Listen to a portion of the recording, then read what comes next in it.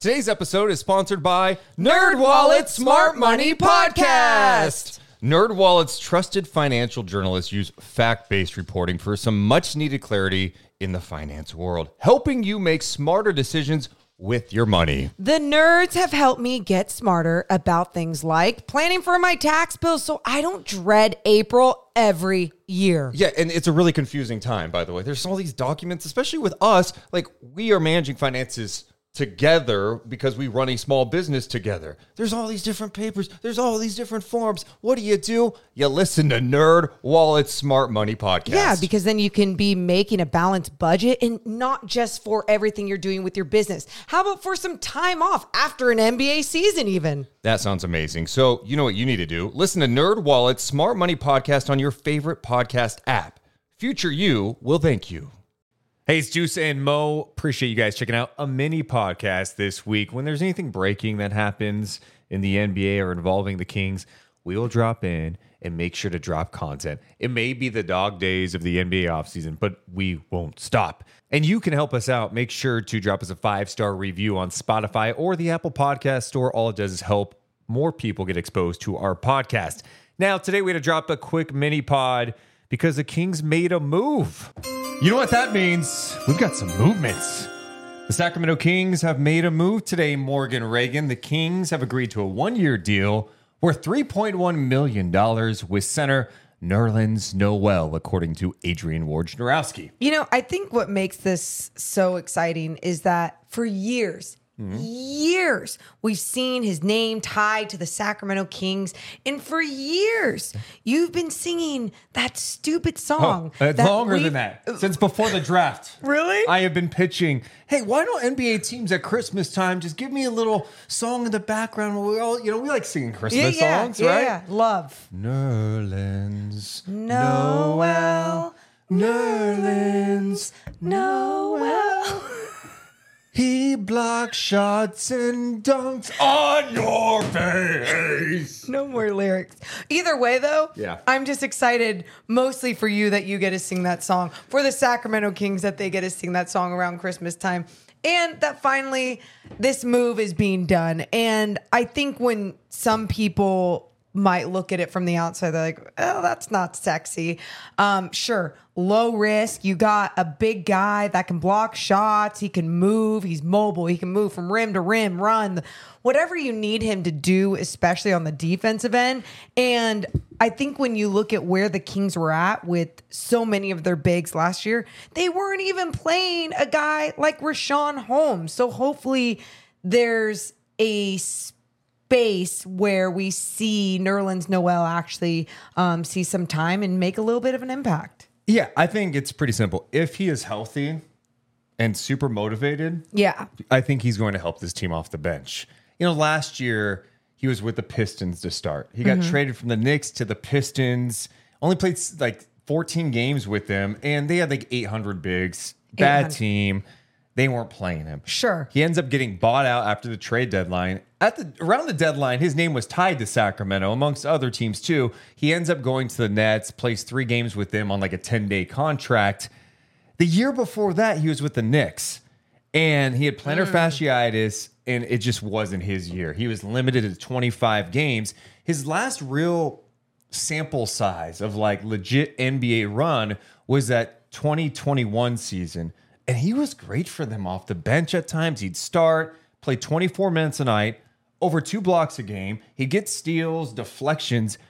He was a key defensive presence. And honestly, in his limited role to accomplish those type of numbers, it was really impactful for the Knicks. Yeah. Yeah. And he's 29 years old, right? And I think when you look at a guy like this with his body size, his athletic ability, it doesn't worry you too much, right? I think a lot of bigs in the NBA, you think if they're athletic and they come down on those knees, you're going straight to health. Oh gosh, a lot of weight coming down on them.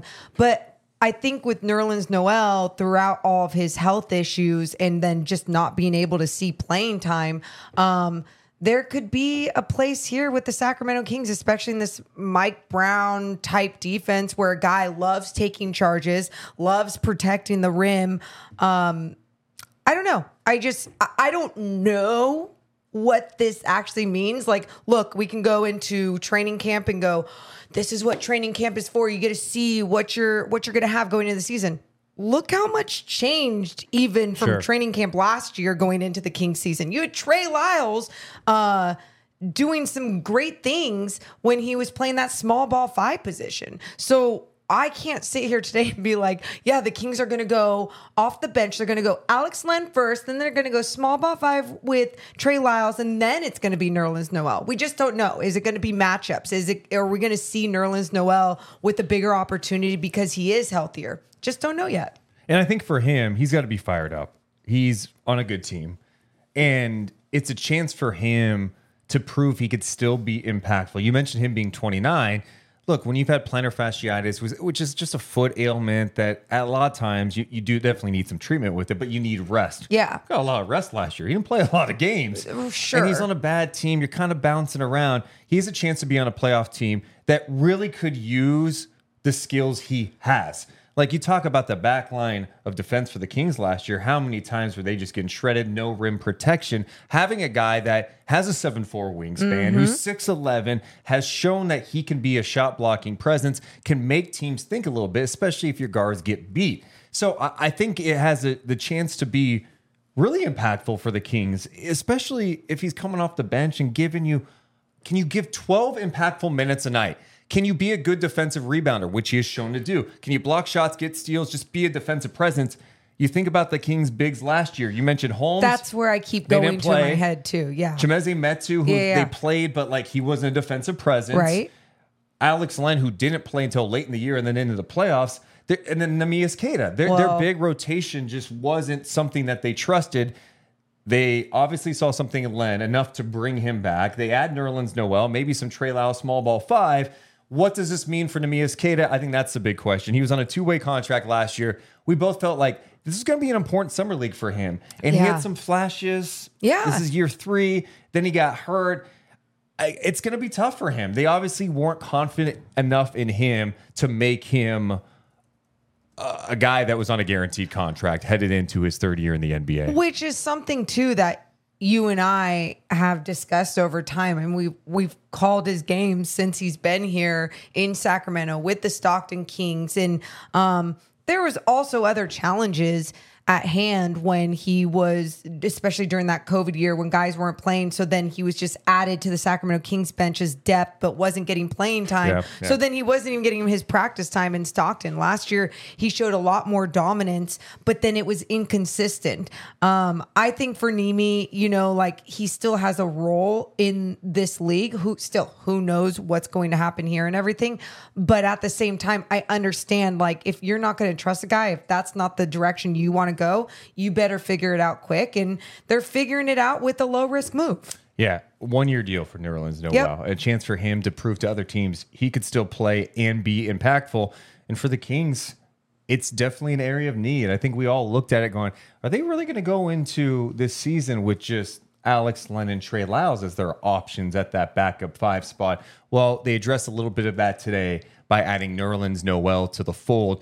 I'm curious to see what he does look like. Can he put up similar numbers that we saw in that 2021 season when he was on a pretty good team with a smart defensive coach in Tom Thibodeau and was healthy? Yeah. Or is it, hey, he's 29 now, the foot thing's bugging him, he's just not the same guy? I just also know that it's not like the Kings are counting on him to be like, hey, we need you to give us 25 minutes a night, man. It's like, no, you know what? You come out there and be that guy that we need. Yeah. Play 12 minutes. Play 15 minutes. Maybe Sabonis is in foul trouble. I don't know. Fill that need.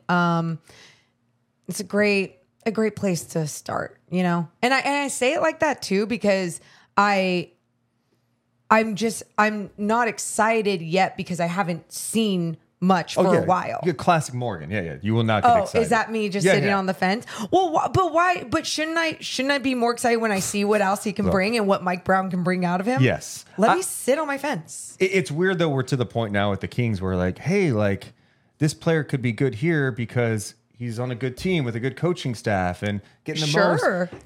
You know it wasn't easy for him to play for the Pistons and then go from being on a playoff team in the Knicks, impactful, being banged up with the Knicks, thinking trade to the Pistons where you're just not going to get legit run. That's not an easy thing to deal with mentally. Yeah. Now he has a chance here to kind of turn things around for himself. Sitting on my fence watching. Of course you are. It's okay. I'm not asking you to like go crazy about Nerlens Noel either. I just think, hey, if it goes well, it could be huge for the Kings Agreed. bench. If it doesn't go well, it's still an area of weakness, and it's a 1-year deal. It's not that big of a deal. I'm down for the low risk moves. I also remember in free agency, I was really pushing the Plumlee move. I was like, get Plumlee to Sacramento. He seems like he'd be a good fit. The Kings had some interest. He ends up going back to the Clippers, and I think I'm not necessarily sure the backup job behind Sabonis is appealing for some of the premier backups or spot starters in the league, because realistically, you're not going to play a ton of minutes. Right. So the Kings had to kind of fill it with guys who were going to be more accepting of that role. Right. And I think that not only being accepting of that role, but low risk as well. I mean, you think about, and when I say low risk, I'm also talking about the contract, the money that is being put forth. And you look at Rashawn Holmes and his contract even last year, and you're like, wait, that's technically behind Sabonis, and that money isn't even being used, right? Nobody's even playing in that position. So yeah, when you look at Plumlee and all these other guys, I mean, how many times, even when we talked about Kyle Kuzma going to Washington, it was like one of those things that he wanted to have the ball more. It wasn't about so much, oh, I can get the same money in Sacramento and Washington. I want to make sure I'm the guy, I can get the ball. Yeah, that's happening with some other bigs around the league. And I think that's why we're not seeing the sexier names yet. Okay, so I guess one more question would be this, Morgan. Do you feel that the Kings' big rotation behind Sabonis is in a better spot now compared to this time last year when you had Rashawn, Alex Len, Metu, and Neemias Queta? Let's be realistic. I mean, it's TBD, to be determined. We could say more if we had a bigger sample size from Nerlens Noel his last year. Right. If he played more than 18 games, 17 games, whatever it was, I think we could sit here today and be like, all right, like he's going to be the next man up in this Kings rotation. But right now it's very much a wait and see. That's being realistic. I think also I try to remind myself this time last year, we were like, hey man, Rashawn's healthy. He's mentally there. Like he seems super fired up. He's ready to contribute. To come off the bench, like the Kings have a really good option behind Sabonis. It did not work out that way, although I think Rashawn could be a good fit in Dallas. So, okay, that's fair. TBD. TBD? Did I say that right? Yeah, you did. TBD. Good job. TBD. Deuce and Mo, Deuce and Mo, Deuce and Mo. They tell you what they know. Deuce and Mo, Deuce and Mo, Deuce and Mo. The podcast that you know. Deuce and Mo. Everybody in your crew identifies as either Big Mac Burger, McNuggets, or McCrispy Sandwich. But you're the Filet-O-Fish Sandwich all day. That crispy fish, that savory tartar sauce, that melty cheese, that pillowy bun. Yeah, you get it.